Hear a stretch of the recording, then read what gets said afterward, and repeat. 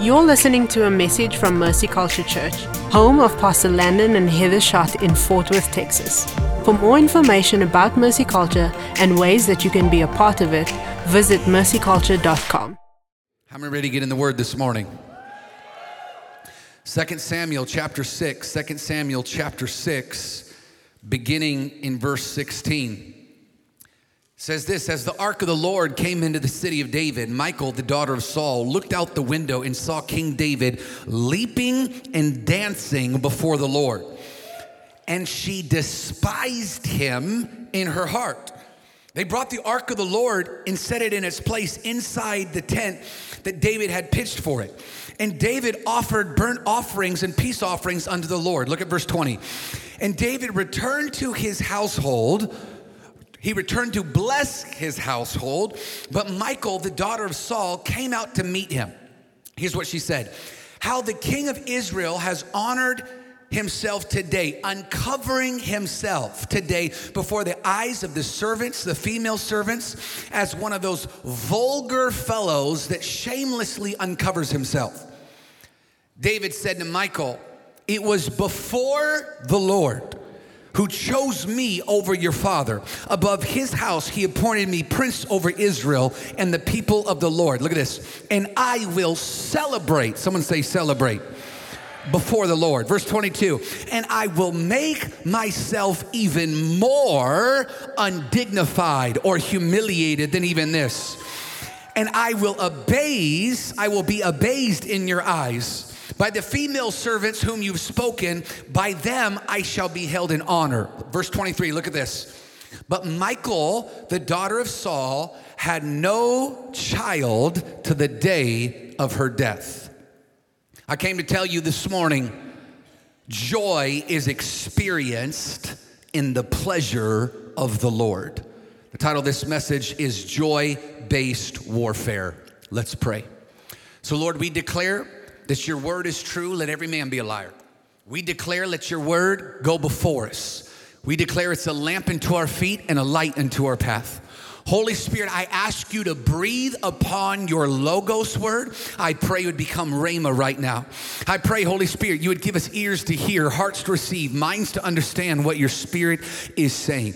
Lord, we declare, Holy Spirit, we just say, have your way in this place. We say no spirit, but the Holy Spirit is welcome here. So we say, fear, you have to go. Any spirits of distraction, you have to go. Any spirits of intimidation, you have to go. Depression, you have to go. You must all bow. I declare, Holy Spirit, come, rule and reign. We declare we don't make room for you, Holy Spirit, but we give you the entire room. Lord, I thank you. No one came to hear me. We all came to hear you. So we say, speak, Lord. Your servants are listening. And all God's people said amen and amen. Well, we are stewarding a prophetic word of the year, a year of dunamis. It's a year that he will strengthen us and he will fortify us. Dunamis is when the Holy Spirit goes from resting on you to dwelling or abiding in you. We're also stewarding some prophetic words over our house. One of the prophetic words that the Lord released at the beginning of the year over our house was, it was a year that joy is our weapon. That joy is our warfare. We're in the middle of a spontaneous spiritual warfare series. Remember when I got up here at the beginning of the year and I showed you what we're going to teach over the year? There was a timeline of what we're going to teach. Well, part of that timeline is we would have specific services or specific messages on spiritual warfare throughout the year. This is that first one. And before we begin to talk about the joy-based warfare, I just want to make sure that we're on the same page when it comes to spiritual warfare. What is spiritual warfare? Spiritual warfare is the war over the will of man. That's what spiritual warfare is.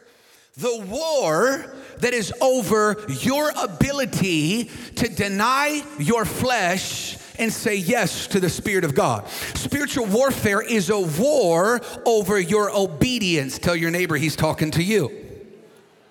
Ephesians 6:12 says, for we do not wrestle against flesh and blood, but against the rulers, the authorities, the powers of this present darkness, the spiritual forces of evil in heavenly realms. 2 Corinthians 2:11 says, for we are not unaware of the enemy's schemes. So we have to be aware of what the enemy's doing. How are you aware of what the enemy's doing? Like for instance, when we're in a service where we're talking about spiritual warfare, there's a good chance that you encountered spiritual warfare this week. I know I did. When you're in a service, when you're talking about spiritual warfare, there will most likely be those that want to come and distract. How do you distract? You take attention off God and bring it on yourself. So the worst thing that you can do in a service like this is draw any attention onto yourself. Where the best thing that you can do is give all attention to God. So watch, if we're in a church service and every single one of us are shouting joy with everything that we have and dancing before the Lord with everything we have, that's in perfect order. But if you take it upon yourself to stand up and say, my little children, and give a little fake prophecy, and you're out, that would be out of order. So the best thing you could do is give all attention to God. The worst thing that you can do is take attention on yourself. But unfortunately in the church, we've wanted to ignore spiritual warfare because it could be a little messy or it could be a little awkward or it could be a little demonic. And so we would rather pretend that there are no demons and then go to the doctor to help us fight spiritual warfare. This is the way of the church in America. You know, there's no demons in America. They're in other, third world nations. Obviously, you haven't participated in politics, where most of the demons reside. So it's really important that you understand proper spiritual warfare. There's two messages that we've taught at Mercy Culture that I would encourage every member of our church to go back and listen to. The first is called Unseating Principalities, and this is our spiritual warfare philosophy. It's on our YouTube or on our podcast. And here's the thing, is we don't go around challenging high-ranking demonic forces. How you engage in spiritual warfare is by lifting up the highest authority. You lift up Jesus and you let Jesus fight your battles for you. The second one I want you to be aware of, it was the number one listened to sermon last year. It was called Fear-Based Warfare. What is fear-based warfare? Fear-based warfare is we do not engage into spiritual warfare being led by a spirit of fear. It's why so many churches fell or struggled in COVID season, because they were trying to engage spiritual warfare with fear. They called it wisdom, but it was really fear. God will not honor fear-based decisions, fear-based leadership, or fear-based warfare. So how do we engage in fear-based warfare? We fear God more. We honor him, and he will honor that warfare. Today is really a part 2, but there's more to it than that. But after we remove fear from spiritual warfare, we have to have something to replace it. And here's the thing, is spiritual warfare is won in the joy of the Lord. Someone say joy. If I'm honest with you, this is something that I have struggled with throughout my life, where we have tried to sum up joy as a feeling or a personality, or we've tried to make it about these other things other than what it truly is. But joy has been something that I've been attacked with. My joy has been attacked. And for years, my wife has said to me privately, and when we're on our marriage retreat, Landon, you need more joy. You need more joy. And honestly, when I heard her say it, I heard blah, blah, blah. And I'm not dishonoring what my wife was saying. I'm saying, until you get a revelation of joy, you sit in church services and you just hear blah, blah, blah. Everybody turn to blah, blah, blah. This is where Jesus said blah, blah, blah. And you just don't get it. You need a revelation of joy. Now, some of you are like my wife, and you just have automatic joy. You're just happy, like she's the life of the party. I'm the end of the party. So many people are like, oh, it'd be so cool if I was friends with Pastor Landon. We could ride motorcycles and hang out. Like, no, I'm not a party animal. I'm the party closer. I'm a party pooper. I show up to the party wondering what time the party's gonna be over. I'm negotiating with the joy person in the car. I'm like, okay, we're here for an hour, 1 hour. Here's the alarm, I'm setting your alarm. When you hear the buzzer go off, when I stand up, when I clear my throat twice, you're coming.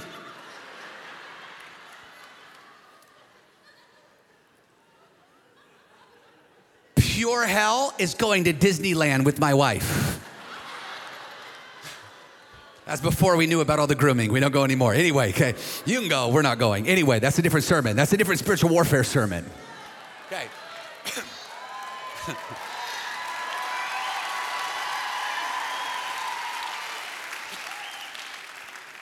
I have struggled with this.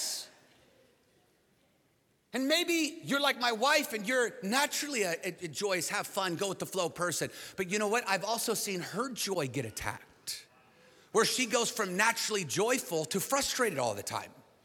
And so, but I see this strategic plan of the enemy to attack people's joy. There's over 53 churches represented this weekend for Pastors Impartation. Do you know what I know about you pastors? Your joy's attacked. Because a lot of pastors need to go and they're pulling themselves off the floor of depression on Monday morning. Because churches are built around them and not the presence of God. The enemy is going to attack you. It doesn't matter. He's no respecter of persons. He doesn't care if you're the pastor of this house. He doesn't care if you're a serve team member. He doesn't care if you're a leader. He doesn't care if you're a first-time visitor. All of us get attacked with our joy. Do you know that they just did a study in 2023 that 22% of Americans are struggling with depression? 22%. How many were a part of that survey? I wasn't. That's just the people that admitted to it. They say 320 million people worldwide are struggling with depression. Watch, this is not something that is going to just go away. This is demonic. How do you know it's demonic? Because you could be doing great, have one conversation with one Jezebel, one spirit of offense, one situation. All of a sudden you go from doing great, want to take on the world, to giving up, leaving your church, absolutely abandoning the call of God on your life. You don't think that's spiritual? There is a war in the spirit over joy. And here what it is. It is spiritual. It is spiritual. So this journey started for me years ago as Heather kept saying, you need joy, you need joy, you need joy. And I just hadn't gotten it. And she was hearing so far in front of me what the Lord was saying. And I needed an encounter with God to get it. So one of our values is authenticity. If I could just be honest with you, last year was a challenging year. There was 38 articles written negatively about us. 38 articles. News outlets, pastor breaking the law, defying IRS, chat rooms started about us, all sorts of stuff, just constantly. I would hear them and I'd feel anxiety. I'd feel spiritual warfare. There's a group that live up in this neighborhood that are trying to stop. They won't succeed, but they were trying to stop us from building the justice residences on our property. A demon-possessed group of people. You say, Pastor, why would you say that? Because only demons would do that. Say, Pastor, that's not being nice. Scripture doesn't say to be nice to demons. It says to honor demons, put them in the appropriate place of value. And if you identifying with partner with demons to try to stop us from helping people that have been victims of human trafficking, then that is on you. All of this nonstop resistance. And then, which just for all the pastors in the room, they won't resist you as long as you stay in your church and mind your business. So we go through this intense part of the year. I haven't even got to start preaching. It's easy in his presence yet. And we do a presbytery service.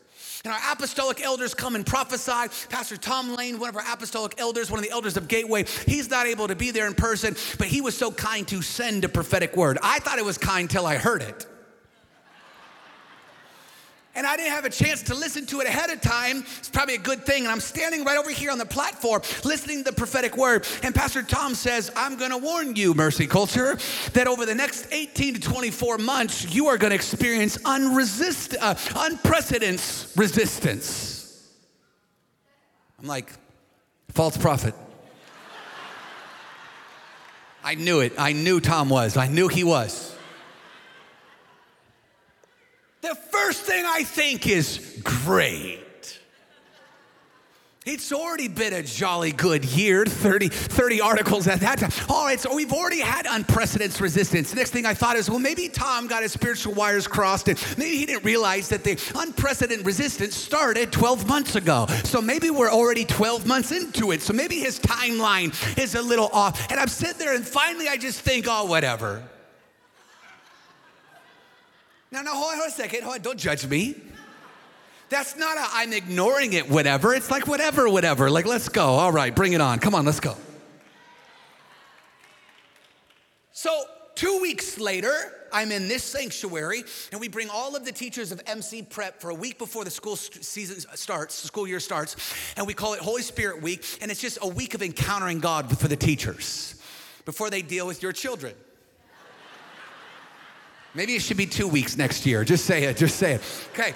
So we're in here praying and we're worshiping, and then all of a sudden I see a vision. What is a vision? It's a spiritual daydream. So God shows me something and he's speaking to me through a vision.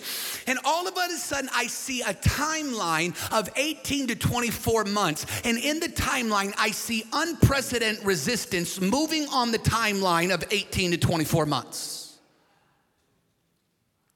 Then the next thing I see, the only way I can describe it is it looked like a sticker, where I saw God take a sticker, and over the 18 to 24 months, he just put joy.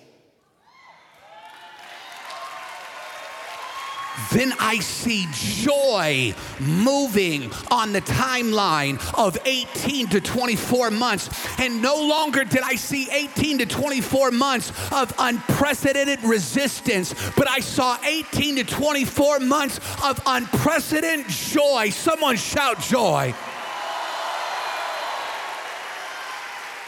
Here's what I heard the Lord say. He showed me in that moment that we would dance from conference into the new year. And he told me, he said, I'm going to give you the revelation of joy-based warfare. How many ready to learn about joy? This is wild. Joy is one of the most simple words you could ever preach about. It's 3 letters.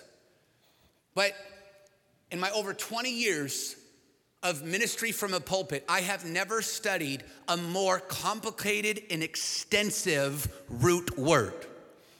The etymology of joy was the most expansive family root system of words of anything I've ever studied in my entire life.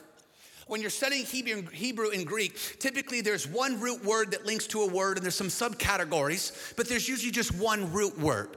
This one had like 6 to it. It was this massive amount of words and meanings that made up joy. See, because it's something that we could be so familiar with the word that's so simple, but not have the revelation behind it. Holy Spirit, give us the revelation of joy. What is joy? Joy in the Hebrew is the word simcha, which means joy or gladness and overflow. Majority of the words connected to joy are gladness, happiness, celebration, and grace. There's a word called shashan, which means gladness or an exaltation, or to exalt or display joy. This is wild. Because 2 weeks ago I was in my bathrobe and I heard the Lord speak to me, and he said, exalt me. I'm like, now? And I had a vision of us on Sunday morning exalting the Lord, singing I Exalt Thee. So I called our worship team, and I called Danny and Pastor Jazz, and I was like, hey guys, we need to start out this joy service by exalting the Lord. Then I went in, as I was studying joy, I saw Shoshan, which literally means exalting him. Watch, because as we exalt him, we are lifting up joy, the banner of joy over us as we worship. Then in the Greek, we see hara, which means to delight, or watch this, it's the source of your joy. Delighting yourself in the Lord is a source of joy. Jeremiah 15:16 says, your words were found and I ate them, and your words became to me joy and delight.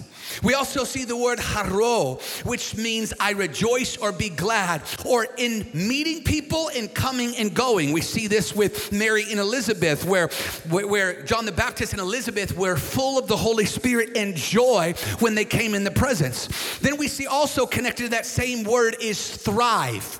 This is so important, because you will spiritually thrive in an atmosphere of joy. It's also closely related to the word rahro, which means to rejoice and be glad in, or haris, which means grace. This is wild. So we know grace means unmerited favor, or when God leans towards us. But do you know when you are engaging in joy, God himself is leaning towards you? Joy is not a feeling. It is not an emotion. Watch, it is a spiritual state. Let me give you my personal definition. It's the result of encountering God's mercy and the evidence of abiding in him. See, joy is when you love God and you know you are loved by God. 1 Peter 1:8 says this, though you have not seen him, you love him. Even though you do not see him, you believe in him, and you are filled with inaccessible and glorious joy. Let me give you some practical advice. How do you partner with joy? You partner with joy by leaping, Luke 6, by shouting, Isaiah 55, by singing, Psalms 98, by laughing, Psalms 126, by playing music, almost all of the Psalms, but Psalms 98:6, or by dancing, Psalms 30. You know what's wild is how many people have no problem dancing outside of God's house, but have a problem with dancing inside God's house. Oh, you tear it up at the wedding. And it was a Christian wedding. They had sparkling cider and you still were tipsy.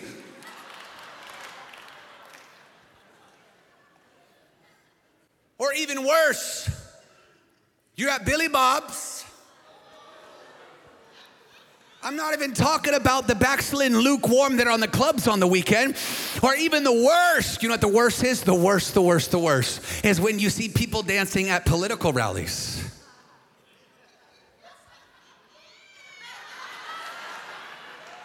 Like you just start cringing. You know what I'm talking about? You're melting. No, but watch.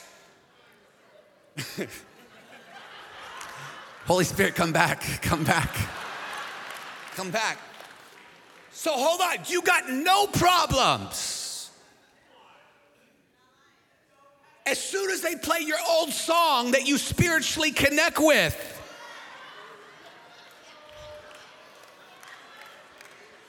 I'm not talking to young people, I'm talking about you, Grandma, staying alive. We know you got a testimony, Grandma. But the moment we get into a church setting, all of a sudden,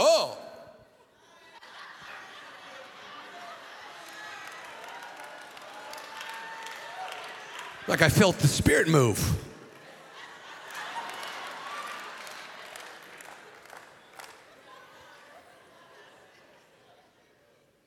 How many scriptures do you need to support it? Well, that stuff's not for me. Oh, you mean the kingdom of God is not for you? Hold on a second. Because there's over 300 times the word joy is used. That's just the word joy. That doesn't count joyful. That doesn't count joyous. That doesn't count celebration. That doesn't count gladness, these other things. Just that. And let me give you one of the greatest scriptures on joy. Romans 14:7. For the kingdom of God is not a matter of eating or drinking. Look at this. But righteousness, peace, and someone say it, in the Holy Ghost. Watch this. 1/3 of the kingdom is joy. Now watch. That means heaven is made up of joy. And when he brings his kingdom to earth, it's made up of joy. Watch.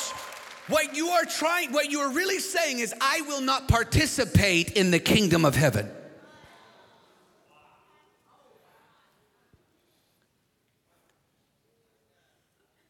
Joy is a fruit of the Spirit. Galatians 5:22. Fruit of the Spirit is love. Number 2, joy. You know what the fruit of the Spirit is? It is the evidence or the fruit that you have relationship with the Holy Spirit. It is a fruit. Joy is a part of your daily encounter or connecting with God. Psalms 118:24. This is the day the Lord has made. I will, or let us rejoice and be glad in it. You know what day Joy Day is? Every day. Every day is Joy Day. Why are you having bad days all the time when it's Joy Day? The only thing better than Joy Day is Deliverance Day, but deliverance happens in joy, so joy is the one that brings on deliverance. You know what a problem with your depressing day is that you partnered with? Is you call all these days, oh, Monday's this day, Tuesday's this day, Wednesday's this day. You've made a partnership with demonic forces when God says, no, this day is the Lord's. This day is joy. This day I will celebrate. Every day is Joy Day. Do you know what joy releases anointings? Hebrews 1:9.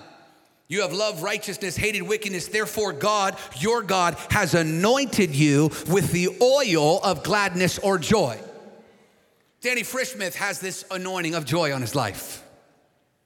You know what you need to do? Let me give you some practical advice. When you meet someone with joy, you need to ask them to pray for you. When Heather told me for 2 years I didn't have joy and I started realizing I need joy, when I started seeing joy by Spirit-filled people, I started asking them to pray for me. When I came back from that time of rest and I got that depressing prophetic word, just kidding, it was that exciting prophetic word by Pastor Tom, I was like, all right, I need some joy. I need some joy. And I ran into Will Ford. And as soon as I saw Will Ford, he just starts jumping like this. We didn't even say anything. He just started jumping up and down, smiling. And I was like, he's got joy. I went straight up to him. I was like, Will, I don't need to talk to you. Just pray joy over me. I was like, joy, anoint me with joy. I was in Washington, D.C. with Sean Foyt. Sean Foyt's got an anointing of joy on his life. I said, Sean, we were talking to him. He's like, hey, I need you to meet my pastor. Man, he's the most joyful person I ever met. I said, can you pray for me? You think I'm joking?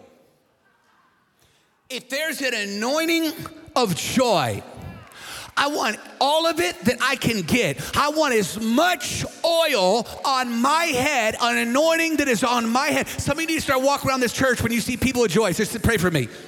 We're not at the altar. Perfect. Just pray. I need joy. There's an anointing for it. You know what that anointing does? Makes you stronger. Nehemiah 8:10 says this, and do not be grieved, for the joy of the Lord is our strength. Some of you wonder why you're so spiritually weak and you fall into the same sins all the time, because you need to be anointed with joy. Joy will cause you to partner with the word dunamis, and it will strengthen and fortify you. It will deliver you. Jeremiah 31:13 says, I will turn their mourning into joy. This is what's important, is you don't realize when you're delivered from it. And just, if you haven't heard us teach on deliverance, you can go watch Heather's message from 2 weeks when she taught on deliverance and bondage. It's important you understand, listen, deliverance isn't because you're bad. Deliverance is because God's good. I get delivered a few times a year. It is so good for me. We had the responsibility dinner last Friday for the justice reform, and I got delivered at the responsibility dinner. Yeah. You don't have to be excited. I was excited. I got delivered. I felt a layer of fear shed off me. Y'all, I'm not that fearful of a person. I don't really struggle with that much fear. Fear is not like one of my go-to things that attacks me. But it was on me. And I felt it come off me in that moment. Listen, deliverance is when God just blesses you and says, hey, that burden that's on you, I'm gonna take it off you. Hey, that thing that's been tormenting you, I'm gonna lift it off you. Hey, just because you're in my presence, I'm gonna give you this gift of joy. So watch, around here we steward prophetic words. So when prophetic words come, we don't just let them go. We make sure that we're doing them. We're walking in them. We're praying in them. We're being practical with them. So when the Lord said that we would dance our way from conference into 2023, y'all, we danced. And I don't know if you were at Mercy Culture Conference, but I was there and I got delivered. Now here's the wild part is I can't tell you when. I don't know what happened. The whole thing was just bananas. It was just this outpouring for days. It was just the glory of God. And I don't know what is the time when I was dancing with my shoes off or without my shoes off. Is all I know is the whole weekend I was sweaty. But there's this one moment where I realized, watch, I was delivered.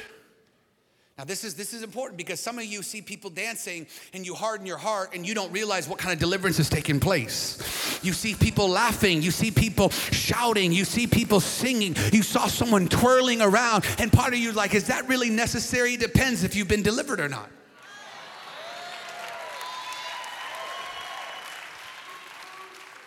I didn't realize I was delivered till a month later. Heather and I are on a marriage retreat, just a little practical advice for marriage retreats. On intimacy, I'll just rate her a little lower sometimes just to... You gotta go watch the marriage retreat thing. It's just a strategy, guys, just a strategy thing, okay? Okay, Holy Spirit, come back. Holy Spirit, come back. So, we're on a marriage retreat and we're taking a break from our topics at hand, and she's doing some shopping and I'm at a coffee shop and someone sends me an article that just came out. I'm not sure if it was number 38 or 37, but another article that just came out. And this was the article that was sent to me. North Texas pastor defies IRS over political endorsements from the pulpit. Big whoop. Now, when I read the 36th article, and the 35th article, and the 25th article, and when I saw those headlines, I would feel witchcraft and anxiety. I would feel the source behind the articles attacking us. But when I read this one in a coffee shop with my headphones in, I started belly laughing. Tears running down my face as I'm laughing, reading Big Whoop. Wiping the tears from my face, I realized I was delivered. I knew somewhere in conference, I danced my way into the deliverance of joy. Guys, I'm telling you, you might not know when it is, but you will dance your way into deliverance when you understand the revelation of joy. Someone shout joy. So in the Old Testament, we saw joy connected to victories, like with the army. You see this in 1 Samuel 18 where David killed Goliath. They were all rejoicing and they sang songs like Saul has slain 1,000, but David his tens of thousands. But in the New Testament, it shifts very fast and we see how spiritual joy is. Luke 10:17, the 72 disciples came back and they returned with joy saying, Lord, look, at even demons are subject to us in our name. They started engaging in spiritual warfare and realized that there was joy in it. You have to understand this, church, that there is an attack on your joy. It's not just my joy. It's not just Heather's joy. It's not the pastor's joy that's in this room, but there is an attack on all of our joy. We see it in Psalms 51. Even the giant slayer had to be was attacked with joy. And here's what he's saying, restore to me, look at this, the joy of my salvation. Even the one they were singing the songs about, his joy was attacked. How do you know your joy is being attacked? You stop caring about people getting saved. People coming up, the pastor's making an altar call, and you're like, is this over yet?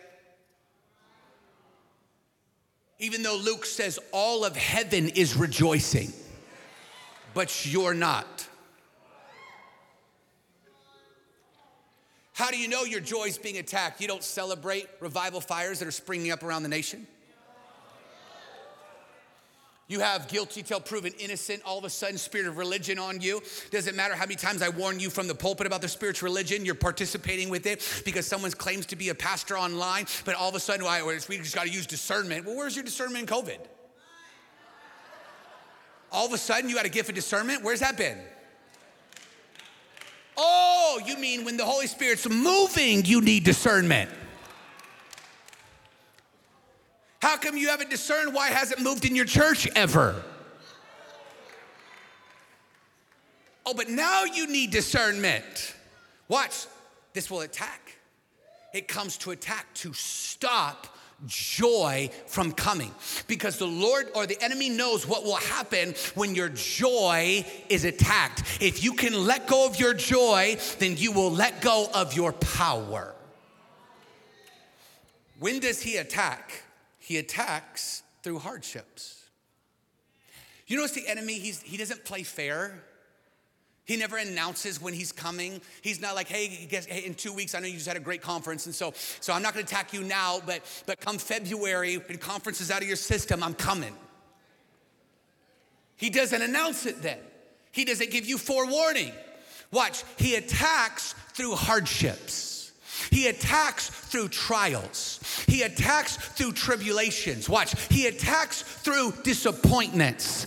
He attacks through a spirit of frustration. He attacks through a spirit of offense. He'll attack through the media and try to placate on your old pain of yesterday. Even though you've been set free, delivered, hey, you're a new creation, he'll try to attack you on the attacks that worked yesterday just to see if they still work for you. Those temptations, those distractions, that spirit of lust, whatever it is, he will try to come for you any way he can. Let me be clear, the enemy doesn't care if you're gay. He doesn't care if you're straight. He doesn't care how perverted you are. He doesn't care what you struggle with. He just cares that he has you. And whatever he can get to stick. This is where the attacks come. Attacks come in hardships. And that's usually where people let go of joy. But the Apostle Paul didn't. Romans chapter 5, watch this. Verse 3, not only that, but we rejoice in our sufferings.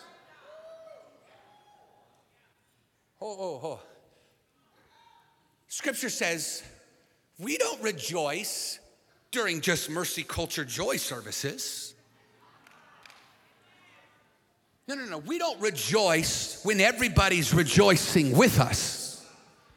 Scripture says, well, this is the place we rejoice. In the middle of suffering, in the middle of betrayal, in the middle of attacks, in the middle of persecution. Watch, and the enemy has tricked you to think you stop during those times. That's not when you stop. Y'all, that's when you turn it up. We don't stop in those. Watch, the Apostle Paul taught us. He showed us. You're like, well, that's cute for the Apostle Paul. Do you know who we're talking about? You know what's wild? The Apostle Paul was known as the theologian of joy. Out of all the scriptures of the New Testament, 40% of them were written by him on joy. He was the one constantly talking about joy. And outside of Jesus, from a biblical perspective, no one suffered more than him. Shipwrecks, imprisonments, beatings, betrayals, imprisonment, over and over and over and over. And like Heather preached a few weeks ago, they would find him in prison. He wasn't depressed, Pastor. He was full of joy, worshiping, jailers getting saved. He wasn't depressed when his ministry got diverted in a shipwreck. He led everybody to the Lord on the island. Listen, he was not afraid of suffering. You got to hear this. There's an anointing of joy coming because this is a year to strengthen and fortify. Watch, and the church is soft.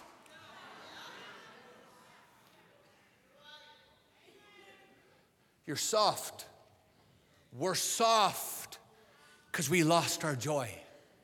Oh, I told you I got delivered. Oh, I love getting delivered. I love getting delivered. I was at the Justice Reform Residence Dinner, the responsibility dinner, the thing. I gave my all last service, so I'm tired. Listen, I was at the thing. And I heard the Lord speak to me. Why are you going easy?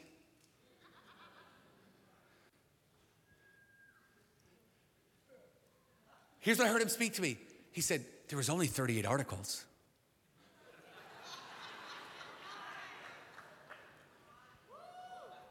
I was like, oh my gosh. If this could happen when it's just a few of us that are a bit ornery, if this could happen with a few of us being bold, what might happen after thousands just fasted for 40 days? What would happen after thousands would stand up and get bold and get loud? What happens when your podcast starts going viral? What happens when you start running? What happens when you get in city council? What happens when you take a stand? We're on the fault line right now because right now it's your pastors that are bold. What happens when you get bold? Watch. What happens when you don't care about getting the business deal? You'll speak the truth in love anyway. What happens when you're not afraid about losing friends anymore? You'll speak grace in truth. What happens when you shed a layer of fear?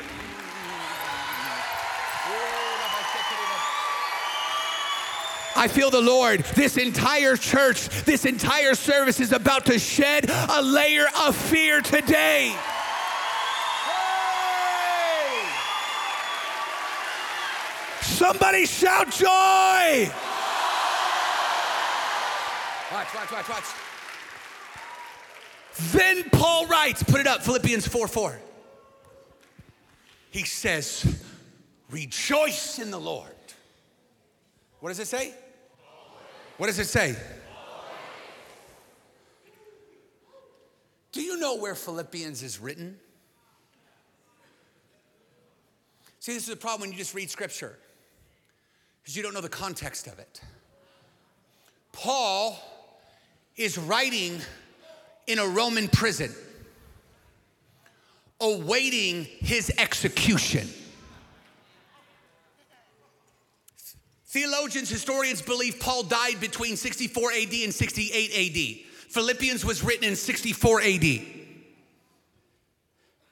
He is facing his execution. He's not deconstructing. He's not starting his Feel Bad For Me podcast from church hurt wounds. Watch, he's not church hopping because his pastor said, get in the fight. Listen, he's not complaining about the itching ears teaching and preaching. Watch, in the middle of facing execution.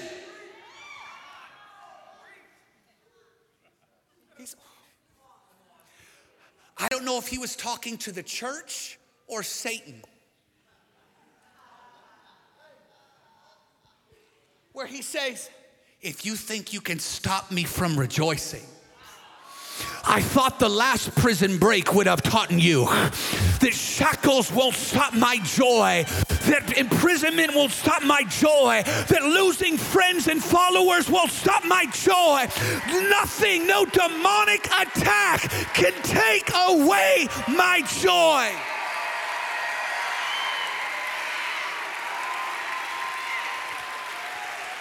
He's so stinking bold, he says, after I rejoice, guess what I'm gonna do after I rejoice? I'm gonna rejoice again, and I'm gonna rejoice again. Watch, no matter what I'm going through, I don't care if the doctor said cancer, I'm rejoicing. I don't care if they said you're dying, I'm gonna rejoice. I don't care what the assignment of the enemy is.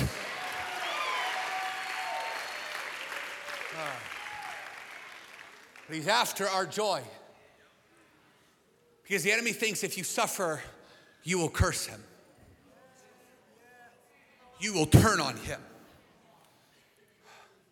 See, Paul was saying, I will rejoice no matter what my circumstance is, because I can be in the presence of God no matter what my circumstances.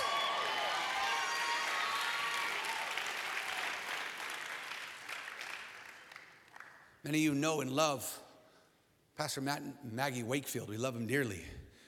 And you know, many of you, what they just went through. Last month, we were believing, standing in faith, praying, fasting for their baby girl, Justice, to live. And the baby was born, and 10 days later, the baby died. We did all that we knew how to do to stand in faith. We're at a funeral service. No one has the right words to say in that environment. The only thing we know to do is love God and love each other. And we're in the middle of this worship service, and the Wakefields has a 4-year-old daughter, a 4-year-old son. And their daughter, in the middle of a funeral service, when over 100 pastors don't know what to do, their 4-year-old daughter begins to dance. Put that picture up. And in front of a casket this big, she dances. And I'm watching this 4-year-old little girl dance, and I keep thinking, you're not supposed to do that at funerals. But the 4-year-old little girl didn't realize she was at a funeral. She just was aware she was in the presence of God. So if she's over at MC Prep in the 4-year-old class and they play worship and they begin to dance, or if she's in MC Kids and they begin to worship and she begins to dance, or if she's in the service with her mommy and daddy and the worship of God begins to flow, she begins to dance, or she's at a funeral of her sister, she begins to dance. And then I realize that her parents already named her prophetically because their 4-year-old baby girl's name is Joy, and nothing else could interrupt this moment with an atmosphere of the presence of God like Joy could.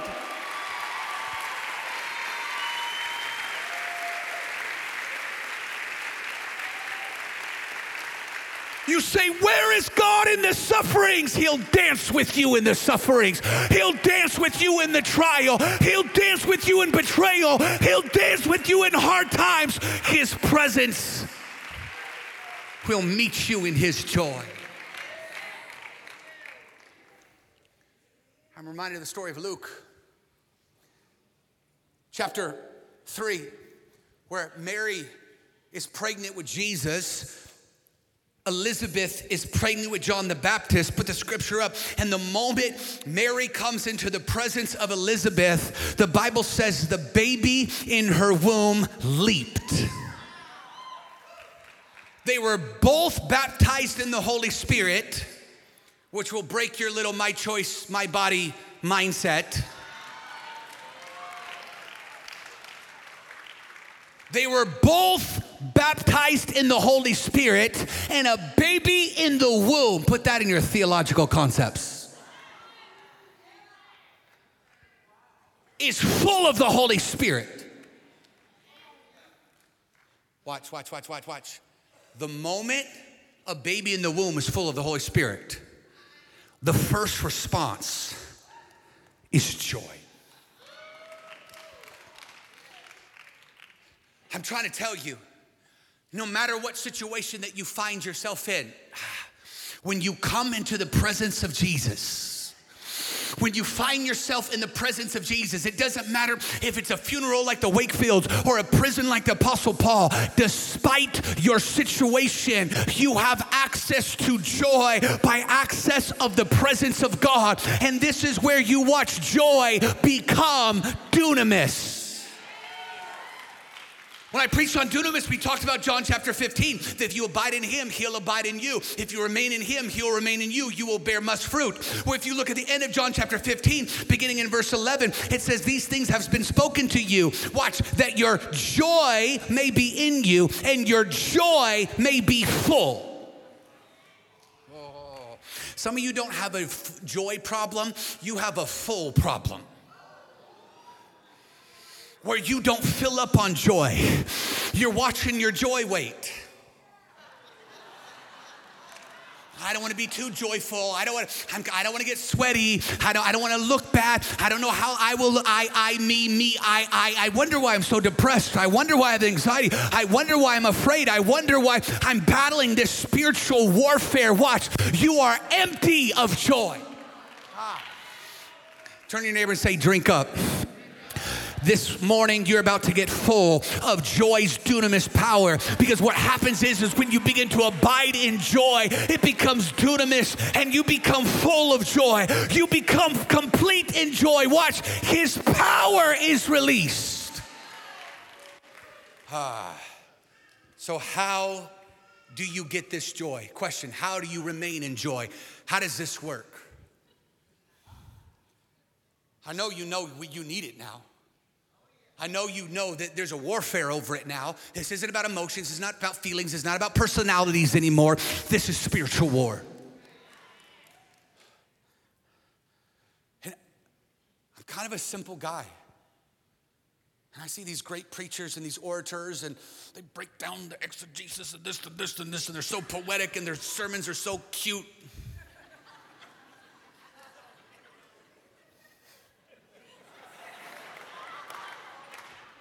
Like, Lord, I wish I could be a cute preacher. But I'm kind of just a simple guy. I'm like, Lord, I don't understand. Can you just show me? I said, Lord, how do I get your joy? He said, Landon, it's my pleasure. I was doing that, Mama. I was like, whoa. I know what you're talking about now. Because I felt it for the first time in 2014 when I obeyed the Lord with the year assignment for the entire year. And I got down on my knees after the last service that I obeyed God, and I felt his pleasure come on me like a blanket. I felt it as we begin to plant Mercy Culture, and we're like, we're not building a church around a person, we're not building around a man, we're gonna build around the presence of God. And then he started coming, and I started feeling his pleasure. I remember feeling the pleasure of the Lord as I'm at Pastor Steve's mayoral campaign losing party where he didn't win. They call it a victory party, but you didn't win, so it's not a victory party. And I remember sitting in the back. I feel joy in the room. And he loses. And I feel his pleasure. That we would say yes. And I heard the Lord say, you never lose when you obey me. I felt, watch, his pleasure. I felt his pleasure dancing in conference. I feel his pleasure in board meetings where we say we're not going to do what everyone says we're supposed to do. I felt his pleasure as people told me, if you plant your church like this with too long of services, people aren't going to come. Landon, you're over spiritual. Landon, you're not going to have people want to come. And I said, I could care less if they come. I care if he comes. I need his presence. I felt his pleasure. We don't care if you like the songs or not. We don't care if you like the worship or not. Watch, it's not about your joy. It's about his pleasure.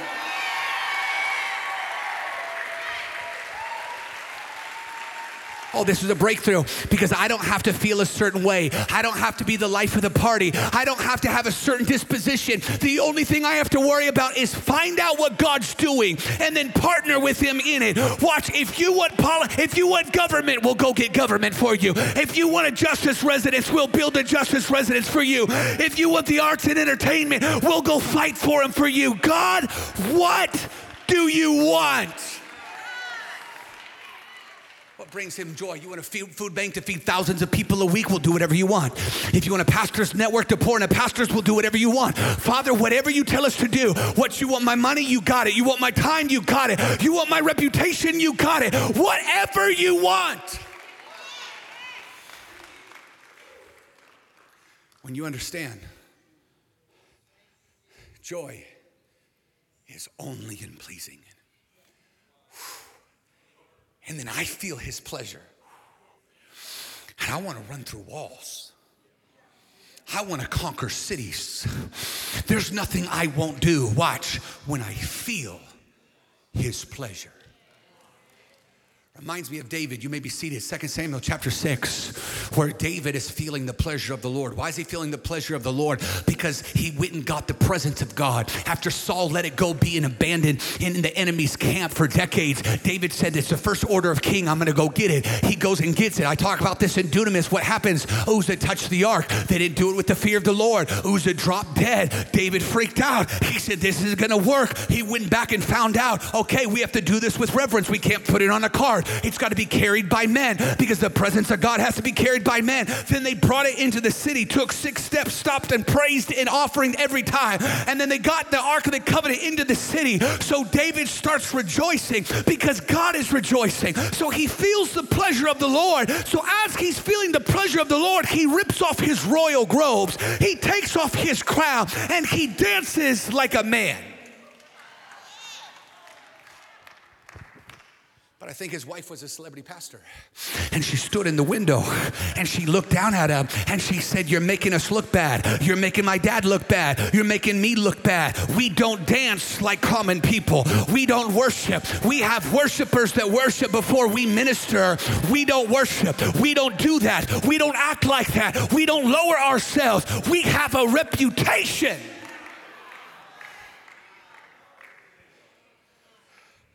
And David said, if you think I'm dancing now, I just got the ark back. He said, baby, you haven't seen anything yet because I will be even more abased. I will be even more undignified. I will humiliate myself even more. If you think what other churches care, we care about what other churches think about us. If we care about what other pastors think about us. If you think we care what politicians think about us. If you think we care. The only thing I care about. Does he like it when I dance for him? Watch this, watch this, watch this.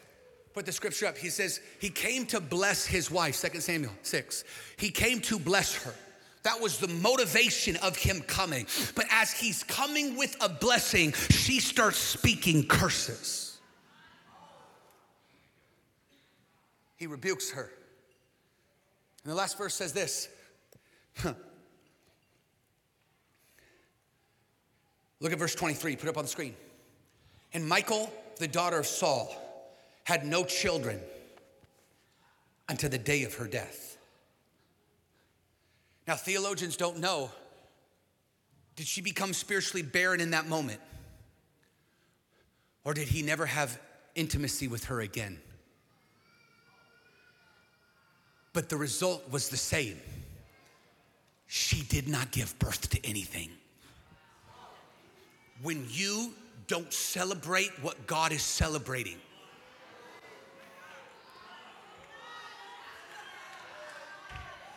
you won't give birth to spiritual things.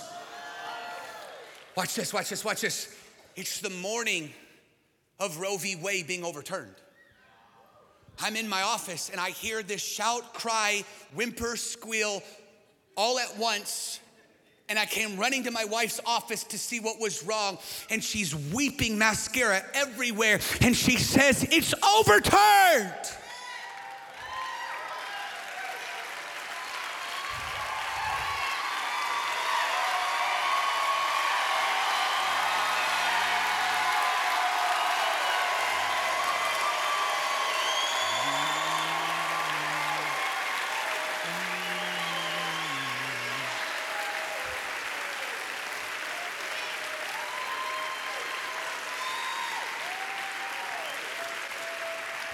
The cries and shout went from her office into the first service of Mark's Women Conference, where this place exploded.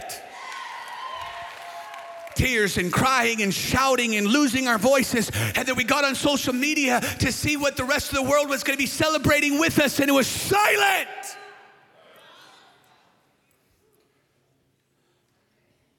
And fake, woke, celebrity pastors all over the country were saying things like, this is not the time to celebrate. Excuse me, you're not a pastor, you're a wolf.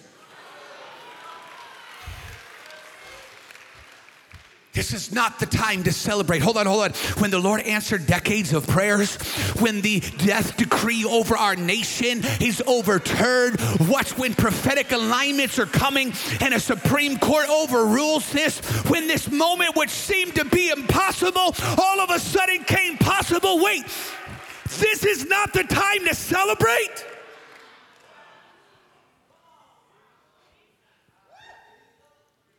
Then I ask you, when is?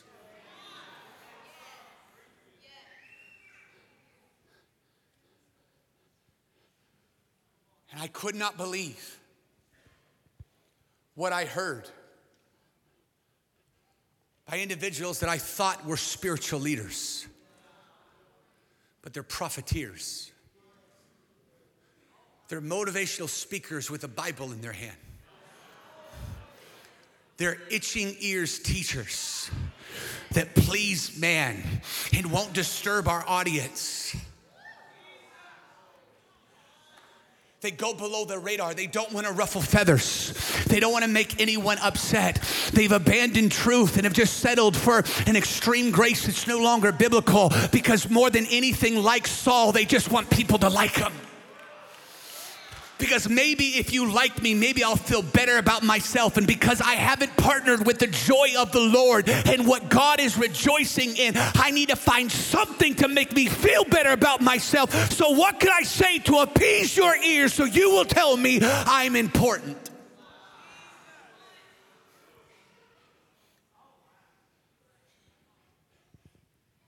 And I heard the Lord speak to me. And he told me to rebuke you. And so I come as a loving father, as a kind shepherd. I come with love in my heart to say, some of you let the wolves silence you. And some of you did not partner with the prophetic word of expanding territory and getting loud. Your church got loud and you got quieter. And you let the spirit of fear that you didn't get shed of yet. I heard the Lord, when I ran over here during the first part of my sermon, I heard the Lord say, they're going to shed fear today.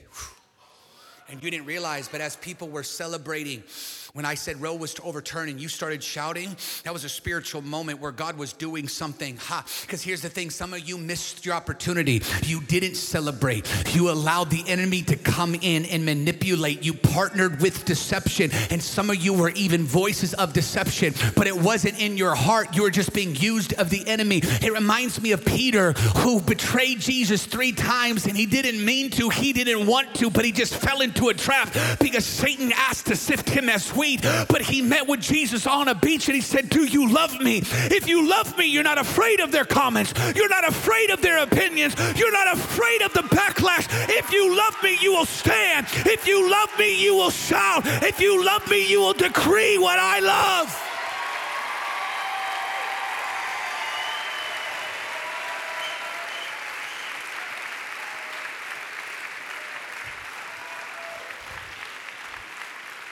I'm not talking about individuals that had abortion, and there's individuals in this room that you've had abortion. And I want to let you know, we call this church the mercy culture because there's no sin that outweighs the love of God, the mercy of God, the goodness of God. Listen, he didn't run away from you because your sin. He ran towards you because of your sin. I'm not talking about you.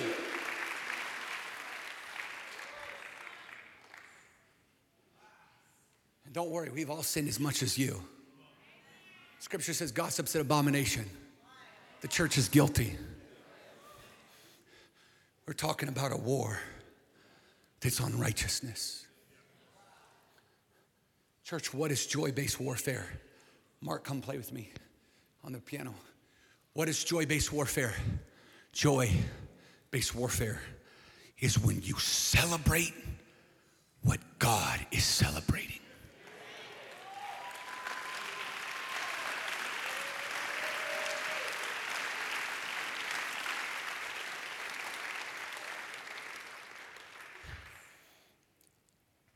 Citizens for Life. We're at the starting point with Lou Engle and the Fords and Dr. Brown and Pastor Zane and true champions and generals.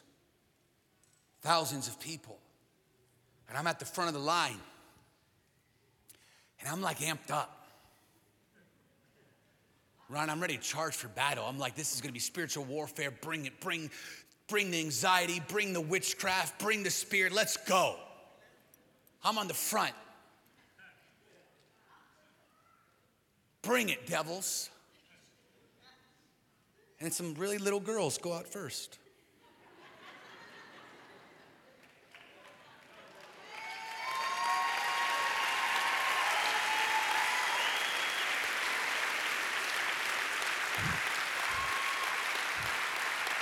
With flags.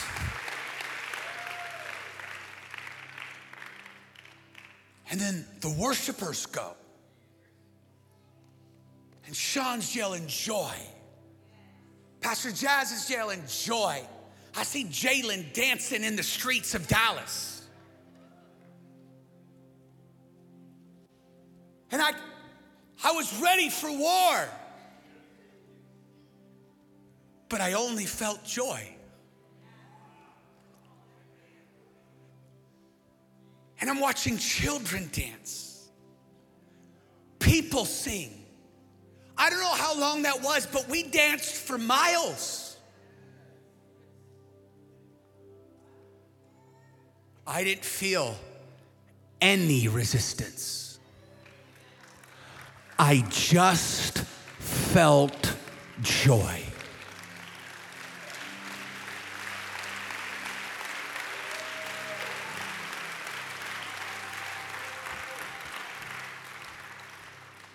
I believe that's what we're going to feel for the next 18 to 24 months.